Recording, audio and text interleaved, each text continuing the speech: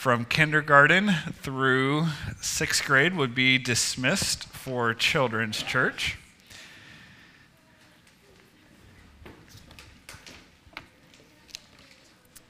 Grateful again for them.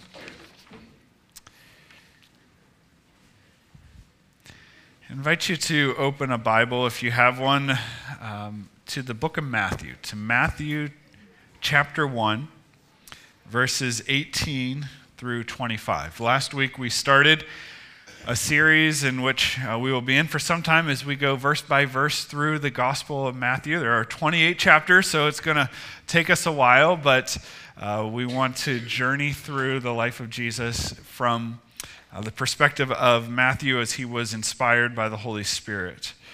Last week we started in the genealogy of Jesus to see that God has always been about blessing. From the time of Abraham through Jesus and to the end of the age, he is in the midst of being a blessing giver and of making all things that are wrong right. And us joining in God's blessing mission as well. I invite you to follow along as I would read Matthew chapter 1, verses 18 through 25, talking again about today, love wants to be with. Matthew writes, "This is how the birth of Jesus Christ came about. His mother Mary was pledged to be married to Joseph, but before they came together, she was found to be with child through the Holy Spirit. Because Joseph, her husband, was a righteous man and did not want to expose her to public disgrace, he had in mind to divorce her quietly. But after he had considered this, an angel of the Lord appeared to him in a dream and said, 'Joseph, son of David, do not be afraid to take Mary home as your wife, because what is conceived in her is from the Holy Spirit. She will give birth to a son, and you are to give him the name Jesus, because he will save his people from their sins.' All this took place to fulfill what the Lord had said through the prophet. 'The virgin will be with child and will give birth to a son, and they will call him Emmanuel,' which means God with us. When Joseph woke up, he did what the angel of the Lord had commanded him and took Mary home as his wife. But he had no union with her until she gave birth to a son, and he gave him the name Jesus." Would you join me in a word of prayer as we ask for the Lord to guide us this morning? Jesus, we thank you as we have reflected on the story of your birth, your coming, because love wants to be with. You came. And so, Father, we pray this morning that you would give us eyes to see and ears to hear what your Spirit would say to us, that we would hear the word of God to us this morning. Lord, would you take us an account that may seem familiar, and would you breathe fresh to us this morning? Jesus, the one who has come, would you encounter us afresh as we look into your word? In Jesus' name I pray. Amen. So Steph and I, we dated for about 2 years, and then we were engaged for 16 months before we were married. Now, a 16-month engagement may sound like a long and unwise engagement. It's a long time, but it was necessitated by the fact that we were apart for a large portion of it. For the last year of our engagement, I lived in Ohio doing an internship in a church for my seminary education, while Steph was finishing college in Nyack, New York, at Nyack College outside of New York City. 3 months of that time, she was in Ecuador doing student teaching for her teaching degree, so we were really apart for a long time during that. And then add into that the fact that the first summer of our dating relationship, I was in Germany playing baseball and coaching baseball as an opportunity to do missions overseas. And so when you add all those times together, a large part of our relationship was spent apart. It was hard. It was hard to be apart for so long. It was good for our relationship, but it was hard to be apart for so long because, as you'll see this morning, love, and as we heard this morning with the Advent candles, love wants to be with. You know, there's a longing, there's an emptiness when you're not with those that you love. And at the holidays, from Thanksgiving, Christmas, New Year's, it seems that just gets amplified when we are not with and when there is not presence with those that we love, whether it's due to distance, whether it's due to illness, or whether a loved one has passed away. Love wants to be with. And while we feel it in the lack side, it makes the time that we do get to spend with those that we love and friends that we have that much more special. But it also reminds us and makes us extra supernaturally aware of the birth of Jesus. And as we sang this morning and welcome this morning, the supernatural presence of Jesus. It's because of him. It's because of Jesus that we know love. And it's because of Jesus that we have this deep awareness of this truth that love wants to be with. His birth shows us that love wants to be with. And it's the reason why his birth and his coming was so needed. We'll see that this morning as we look at Matthew's account of the birth of Jesus. So let's look together. But first, sermon notes are in your bulletin. You can fill in blanks. They're very simple this morning, but give you a space to write some notes. But before we jump into that, we read when we were about to have our children that something that was very important was to be able to share the birth story with our children or the adoption story with our children that they had. Because there's something about being early on, knowing my story, knowing where I came from, having that purpose. And so we shared lots of information with our kids as they were growing up. It was something that we wanted them to know. We wanted to know about them to know about the time leading up to their birth. We wanted them to know how their birth came or how their adoption story came. We wanted them to know why we chose their name. Each of our kids has a reason why they were named the way they were named. And so we wanted them to have this identity, to have this understanding of who they were and of where they came from and of how it all came about. And I believe that's what one of the things that Matthew is trying to accomplish for us. We need to understand the birth of Jesus. So 3 things to know this morning about the birth of Jesus that will help us understand that love wants to be with. The first is that we would know very simply how the birth of Jesus came about. That's what Matthew starts in verse 18. This is how the birth of Jesus came about. The first half of verse 18 says, his mother Mary was pledged to be married to Joseph. Mary and Joseph pledged to be married to one another. This idea of being pledged was an idea of betrothal that was very significant in the days of first century Israel. The Jewish people were very focused on this idea of betrothal. It was more than engagement, but less than actual marriage. And what would happen is the parents of the 2 families would come together, and the young man and the young woman would agree to come together as well. And there would be a ceremony where everyone would gather. Oftentimes, the whole villages, whole towns would come together, and they would recognize that there was a commitment being made. That there was a covenant that was being enacted, that this man and this woman were being pledged, that they were being betrothed to one another. They were going to become husband and wife, and it became a legal thing. The whole town understood that these 2 are getting married. They will be husband and wife, but something's going to happen first. What's going to happen is that husband-to-be, that bridegroom, heads off to his parents' house, and he begins to prepare a place. He begins to prepare the home.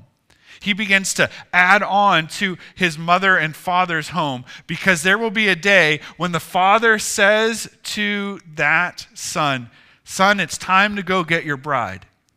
And in this year-long, often period where he is preparing a place, of preparing a place for his bride to come to be with him. She is preparing herself back at her home. And there's a day when the father says to his son, "Son, it's time to go and get your bride." She doesn't know. The family doesn't know. The son doesn't even know until the father says, "Son, the preparations have been made. It's time to go get your bride." And he goes. And there have been attendants for the bride-to-be who have been watching and waiting for the coming of the bridegroom. And when he comes, the virgins who have been attending the bride-to-be go out and meet him and escort him in. The bridegroom is coming. The bridegroom is coming. And when he comes in, there is the wedding ceremony. It's a beautiful picture. And it gives us understanding too when Jesus says in John 14, "I am going to prepare a place for you. In my Father's house there are many rooms. If it were not so, I would have told you." I'm going to prepare a place for you. There's a day when the bridegroom, Jesus, is going to hear from his Father, "Go get your bride," the church, and King Jesus will return. It's all this beautiful imagery. And so this is a very significant commitment. This is more than just we're engaged and, if things don't work out, we can just break the engagement off. It's none of that. This is they are committed to each other. The only thing that has not happened is this marriage ceremony and the consummation of the marriage. And so the second half of verse 18 really throws a wrench in this whole thing. But before they came together, she was found to be with child through the Holy Spirit. If you keep a finger in Matthew chapter 2, or Matthew chapter 1, and go to Luke chapter 1, we get the picture and we get the account that Luke gives of how all of this happened to Mary. I want to read it for us. It may be likely familiar to you, but it helps us to get Mary's side because Matthew gives us Joseph's side. Luke chapter 1, verse 26 says, "In the 6th month, God sent the angel Gabriel to Nazareth, a town in Galilee, to a virgin pledged to be married to a man named Joseph." Sound familiar? A descendant of David. This goes and helps us get context too for a whole genealogy that Matthew gives. The virgin's name was Mary. The angel went to her and said, "Greetings, you who are highly favored. The Lord is with you." Mary was greatly troubled at his words and wondered what kind of greeting this might be. But the angel said to her, "Do not be afraid, Mary. You have found favor with God. You will be with child and give birth to a son, and you are to give him the name Jesus. He will be great and will be called the Son of the Most High. The Lord God will give him the throne of his father David, and he will reign over the house of Jacob forever. His kingdom will never end." "How will this be?" Mary asked the angel, "since I am a virgin?" The angel answered, "The Holy Spirit will come upon you, and the power of the Most High will overshadow you. So the Holy One to be born will be called the Son of God. Even Elizabeth, your relative, is going to have a child in her old age, for she who was said to be barren is in her 6th month, for nothing is impossible with God." "I am the Lord's servant," Mary answered. "May it be to me as you have said." And then the angel left her. In this betrothal period, the angel comes, the Holy Spirit comes upon Mary, and Jesus is conceived in the virgin's womb. Verse 19 goes on, "But Joseph, her husband, was a righteous man and did not want to expose her to public disgrace. He had in mind to divorce her quietly." Due to this pregnancy, we're told Joseph, being a righteous man, decides to divorce her quietly. You can imagine for him, this would be some horrific news. He knows he's not the father, which means if this betrothed bride-to-be is pregnant, she's been with another man. And so legally, because of this legal betrothal period, because of this legal agreement that's been taking place, he has to, and he decides, I have to divorce her, because a woman who would get pregnant before this betrothal period would be considered an adulteress, and he is not going to marry an adulteress. He had every right to divorce her, but he doesn't do it where in that same way where everything was so public in that betrothal ceremony, in that betrothal legal thing where it was with the whole town. He doesn't haul her out into the middle of the town and say, look what she did. She's pregnant. No. Because he is a righteous man, he decides to do it quietly. He decides to keep her honor intact.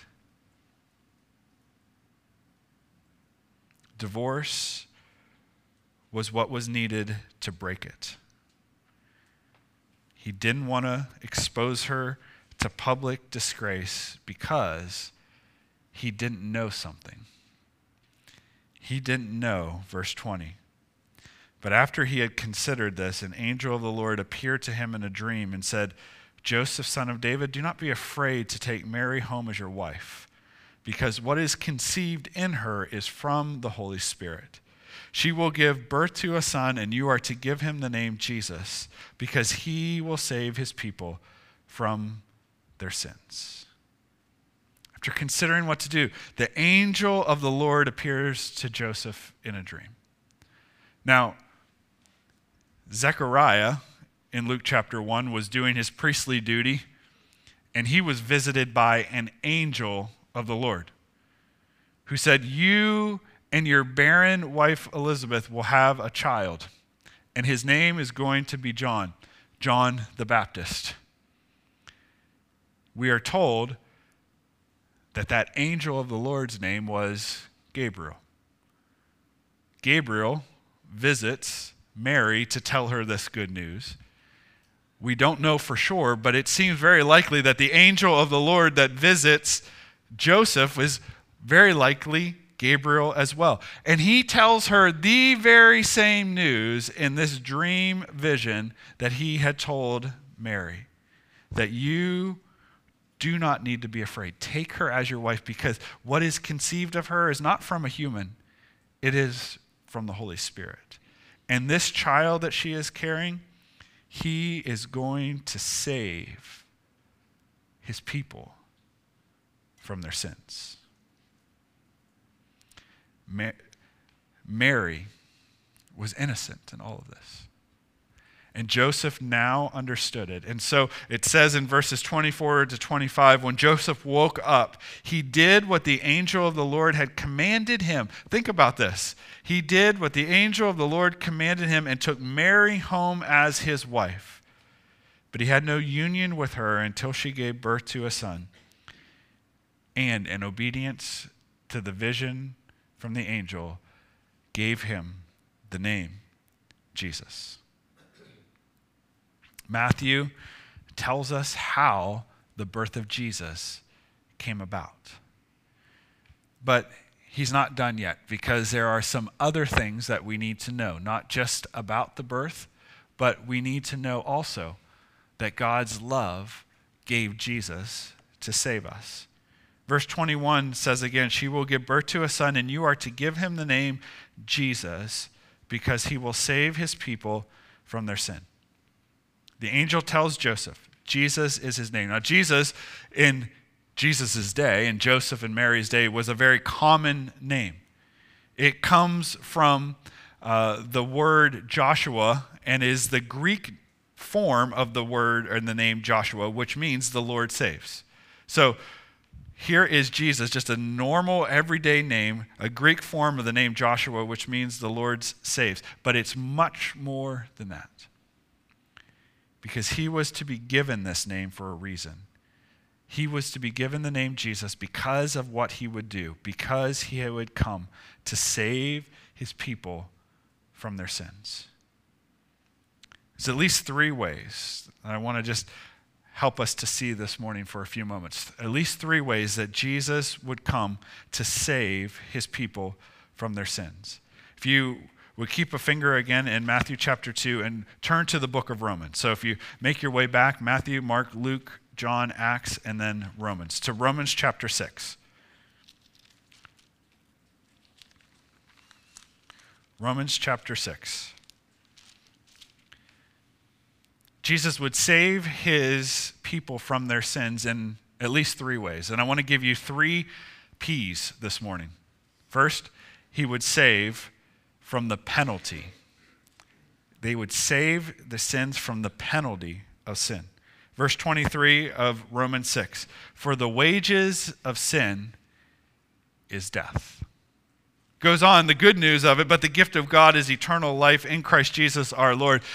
But Jesus came to save us from the penalty of our sin, the wages of our sin, what we deserve, what our paycheck is for the sins that we have committed is death, eternal death, eternal separation from God in a very real place called hell.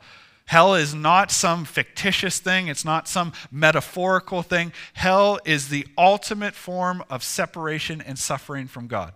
It is told about as a place of fire, as a place of gnashing of teeth, deep regret. It's told of a place where there is no light because only God is light. People who say, I want to go to hell because all my buddies are going to be there, all my friends are going to be there. There will be nothing good about hell because everything that we know of that is good in this life is because God is there. All the good that we have. So everything of hell is the complete absence of God.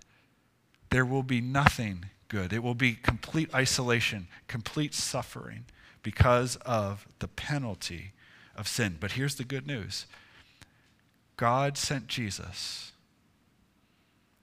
to take our penalty for us, to go to the cross where all of our sin was laid upon him so that by his death, he would pay for that penalty. He would take the penalty of death, the penalty of separation from God, descending into hell for 3 days until he was raised back to life, overcoming death and hell and the grave. He came to save his people from the penalty of our sin. You see, God wants to be with. God, in his love, gave Jesus to save us because love wants to be with. Jesus came to save us from our sins, the penalty of our sin, but also to save us from the power, a second P, the power of our sin. If you're there in Romans 6, just look over to the next chapter, to Romans 7, verses 14 to 25. Read what Paul says about struggling with the power of sin. He says, we know that the law is spiritual, but I am unspiritual, sold as a slave to sin. I do not understand what I do. For what I want to do, I do not do, but what I hate, I do. And if I do what I do not want to do, I agree that the law is good. As it is no longer I myself who do it, but it is sin living in me. I know that nothing good lives in me, that is, in my sinful nature or in my flesh. For I have the desire to do what is good, but I cannot carry it out. For what I do is not the good I want to do. No, the evil I do not want to do, this I keep on doing. Now, if I do not do what I want to do, it is no longer I who do it, but it is sin who lives in me that it does it. So I find this law at work. When I want to do good, evil is right there with me. For in my inner being, I delight in God's law, but I see another law at work in the members of my body, waging war against the law of my mind and making me a prisoner of the law of sin at work within my members. What a wretched man I am. Who will rescue me from this body of death? I'm so glad it doesn't stop there. Thanks be to God through Jesus Christ our Lord. So then I myself in my mind am a slave to God's law, but in the sinful nature a slave to the law of sin. Anyone ever feel that? I'll be the first one to raise my hand. You feel that? What you want to do, what you know is right, you don't do. And what you don't want to do, what you know is wrong, that you end up doing. There is sometimes this power at work. There is this war within us, the war between the flesh and the war between the spirit, that we don't always do what we want to do. Sin is not just a penalty that we get forgiven of and saved of. Sin is a power that lives still in our flesh that we need to be delivered from. So often we just stay at, I'm legally forgiven. I'm legally not carrying the penalty against, and we live under the power of sin. Sin has its way in us. When was the last time that you found greater freedom from the power of sin? That's something that was holding you down, that a habit that you knew, you're like, I don't want to do it, I don't want to do it, I don't want to do it, but you just got worn out and tired, and you're like, okay, I do it. And when was the last time you're like, I know I need to, but you're just like, I can't, and you end up not doing the thing that you know you need to do. And you sit there and you go, and you sit like Paul, who we hold up, and you say, I can identify with Paul. What a wretched man or woman I am. Who is going to save me from this body of death? There is good news today. Jesus is not just the one who saves us from the penalty of sin. He saves us from the power of sin. And more we need to allow the Christ life of Jesus, him living in us. Paul said in Galatians 2:20, I have been crucified with Christ, and I no longer live, but Christ lives in me. And the life I live in this body, I live by faith in the Son of God who loved me and who gave himself up for me. This is the ongoing becoming like Jesus, being saved increasingly by the one who came to save us. Jesus came to save us from the penalty of sin, the power of sin, and also, third P, the problems of sin. The problems of sin. If you were to read on in Romans chapter 8, talks about how the creation groans. Things like famine and earthquakes and all of these things that we see as the brokenness of creation, hurricanes and tornadoes and all of these things. This is not the way it was intended to be. This is sin subjecting creation. And creation cries out, groans, Paul says in Romans 8, for its deliverance. And one day, King Jesus, when he comes, he will make even creation back to the way it was at the garden before sin came in. He came to save us from the problems in creation. He came to save us from the problems in relationships. Christmas, they say, is the most wonderful time of the year. They'll throw away all the stresses and all those things, but you also have family. And not everyone would say that Christmas gatherings with family or Christmas gatherings in the workplace or Christmas gatherings with people makes it the most wonderful time of the year. Sin comes in and causes friction in relationships. Amen? But Jesus came so that where people are submitted to him, relationships can find peace. Forgiveness can be given. He came to save us from the problems of things like greed, when money begins to take hold of a person's heart and they want and they do anything they can to get more, and even when they get more, they're not satisfied by that. The problems of sin that often lead to oppressing, using power to oppress people and cause injustice, and often will deal and cause poverty in various ways. All of these things are examples of the messed up brokenness of this world. And Jesus came to save us from the penalty of sin, the power of sin, and the problems that sin has caused. Friends, the world needs a Savior, and Jesus is the Savior given to us by God. One of the most familiar verses in Scripture is John 3:16. For God so loved the world that he gave his one and only Son, that whoever would believe in him would not perish, but would have everlasting life. Love wants to be with. And so God gave Jesus to save us. The last thing that Matthew wants us to know is that Jesus fulfills love being with. Jesus fulfills love being with. Verses 22 and 23 of Matthew 1. All this took place to fulfill what the Lord had said through the prophet. The virgin will be with child and will give birth to a son, and they will call him Emmanuel, which means God with us. Matthew, as we will see as we journey through, links so many prophecies of Scripture to Jesus, and Jesus being the fulfillment of Old Testament prophecy. Matthew tells us that all of this took place to fulfill what was written in Isaiah 7:14, that unto you a child will be born.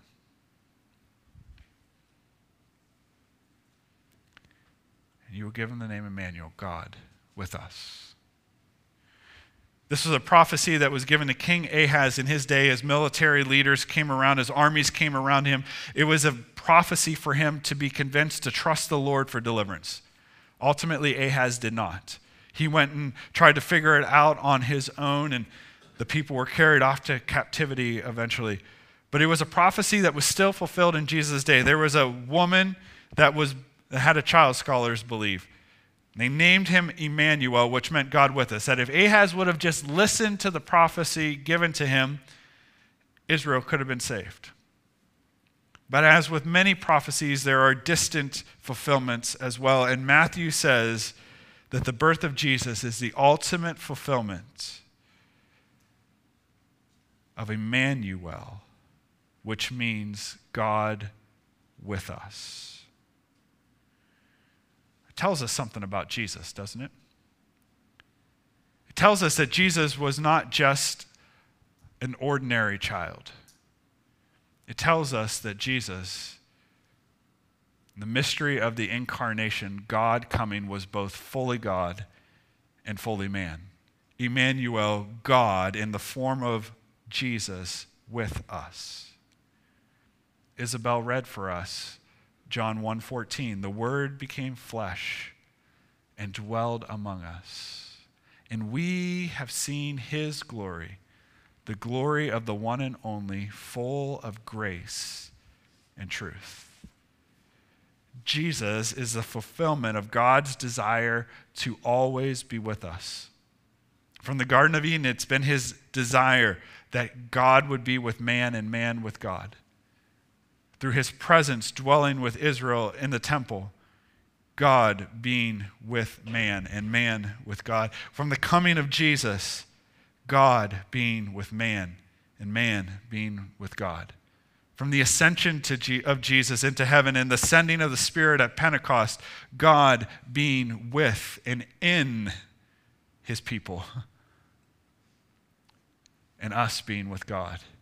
To the day when King Jesus comes back, the bridegroom coming for his groom, to take us to be with him forever, so that the picture of Revelation 21, where there will be no more sickness and pain, no more separation, no more times when we will say, we want to be with, and that person isn't here, those people aren't here. Most of all, God will be with us. He will be our God, and we will be his people. And those who have trusted Christ, we will gather together, and love will always be with forever and ever and ever. It's the good news of the gospel, but it has come in part through the coming of Christ and the sending of his Spirit. Love wants to be with. We needed a Savior so that it could take place, and Jesus is his name. This is how the birth of Jesus Christ came about. And this is why the birth of Christ came about, so that God would send Jesus to save us and to be the fulfillment of his promises of being with us. Because love wants to be with. Before we sing a closing song, the poem that was read this morning, hear it again in video form. But may it bring a place of rejoicing in our hearts this morning. That love has come and that love wants to be with. It sent a Savior, his name is Jesus, so that we would be with him now and forever. Love wants to be with.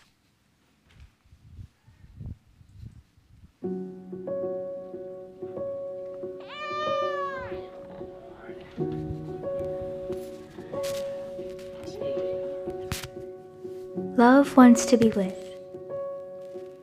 Love needs to be near. Love can't stay away.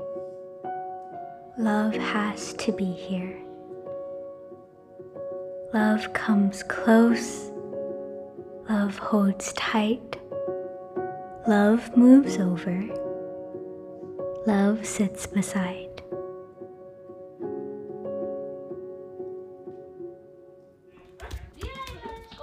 Love pours out, and love leans in. Love goes first. Love tries again. Love leaps over hurdles. Love jumps through hoops. Love stays despite struggles. Love still chooses you.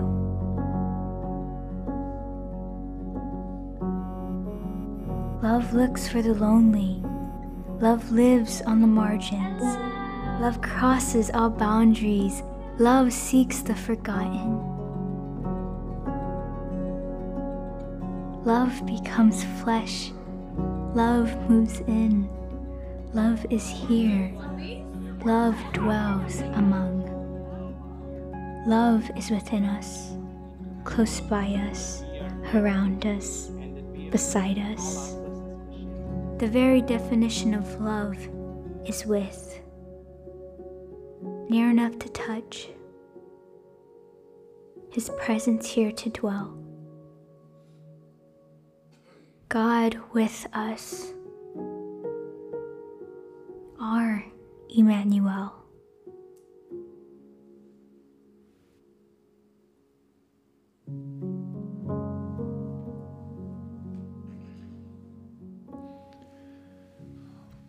Let's pray together. Father, we thank you for the birth of Jesus. He is the reason that we celebrate this Advent Christmas season.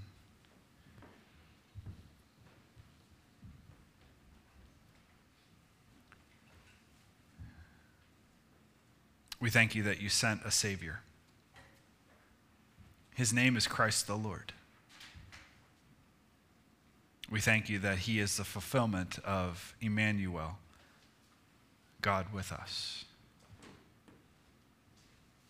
Encourage our hearts today.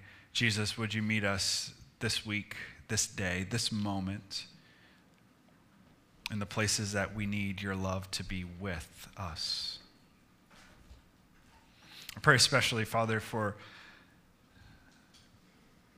those who are feeling the pain of loss, who are feeling the pain of separation, who are feeling the pain and the longing of not having love being with in a human relational way. Jesus, you are the comforter. You, the one by your Spirit, would you come and would you pour out love into hearts, into souls? You, the one who is always with us. Would your presence stabilize? Would your presence encourage? Would your presence comfort? Would your love settle even the deepest place of sorrow, the deepest place of longing, especially this Advent Christmas time. And Jesus, we thank you that there is a day coming when you are coming for your bride. And love will be experienced with you forever and ever with no end.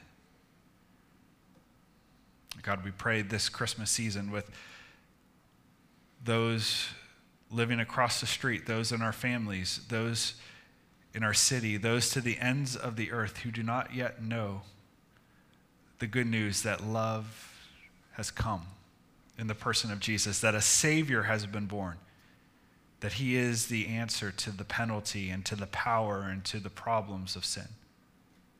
Jesus, would you use us this season especially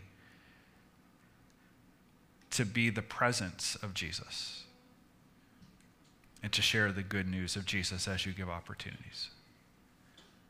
So, Father, we receive the love this morning that only Jesus can give. Would you use us to share that love with those who have not yet encountered?